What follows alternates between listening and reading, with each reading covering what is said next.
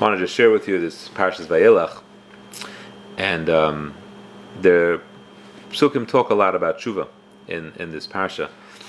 And one of the Psukim, it says that Klal Yisrael is going to go into Galus, and Chara Api Boy Bayamahu, Hashem will get angry, so to speak, at us, Vazavtim, and the way we'll experience his anger is that he'll seem to have abandoned us.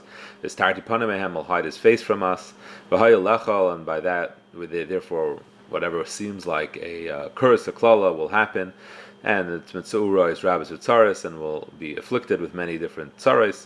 And at that point, Klal Yisrael will say, "Haloi, you know what this is all about? Al ki ein elekai b'kirbi. It's because I don't have God within me. Mitzuni harayis eila. That's why all these terrible things happen." Now, that sounds like tshuva, right? That sounds like a pretty solid recognition of an error and of doing tshuva. It's because I don't have God inside me, meaning I chased him out. But the pasuk says, no, Anochi has to ask the Panameh, I'm still going to hide my face from them. So the Rishonim all ask, well, Klal Yisrael did tshuva. Why, Hashem, are you continuing to hide your face? So the Ramban asks this question, and he says that's not a true tshuva. That is a recognition of what's going on, but there's no repentance, there's no regret, there's no acceptance not to do it again. So they didn't go through with any of the needs of tshuva. They just recognized that Hashem has abandoned them and something's going on. So that's the Ramban's pshat. But the Nesiv Shalom offers two more answers, which are classic according to his style, if you're familiar with it.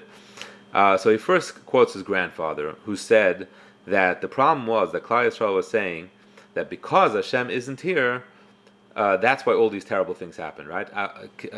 Because because God is not within me, that's why that's why these bad things happen. He says, no. There is only one bad thing. That's what you have to recognize. The other things, those are nothing. The only bad thing is ein elekai b'kirbi, and if you would have elekai b'kirbi, there would be nothing bad. Nothing else should come even close. Then the Nesiv Shalom continues to explain on greater depth. He says, no. He said the mistake was this itself, that Jews believe that Hashem isn't in them, and that's the mistake. He says, how could a Jew think a thing like that? Hashem is always within us, no matter how far we stray.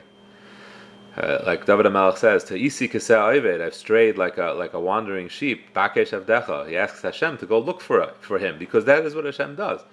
Hashem looks for us. He doesn't allow us to get lost and stray.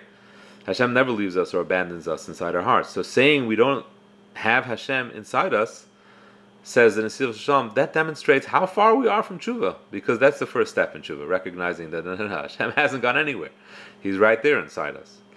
And to this, the pasuk advises us, "Va'ata kisvu luchem es hashir hazeh v'lamdas b'nei Yisrael." So, if you want to know how to overcome this challenge, kisvu hashir hazeh, write down the shira, which is the Torah, and teach it to Klal Yisrael. That's the solution. To do tshuva, a person has to learn Torah, and through learning Torah, that's where a person will come to these elements of faith, because there is no other way. We wouldn't figure it out on our own. We have to learn it, we have to be taught it, and we have to solidify it within our hearts that no, Hashem promises us, He will look for us, He won't abandon us, He'll always be there for us, He won't give up on us, and that's where we find the strength and the motivation and the inspiration to be able to actually find Elekai B'Kirbi, and that's the beginning of the path towards Tshuva.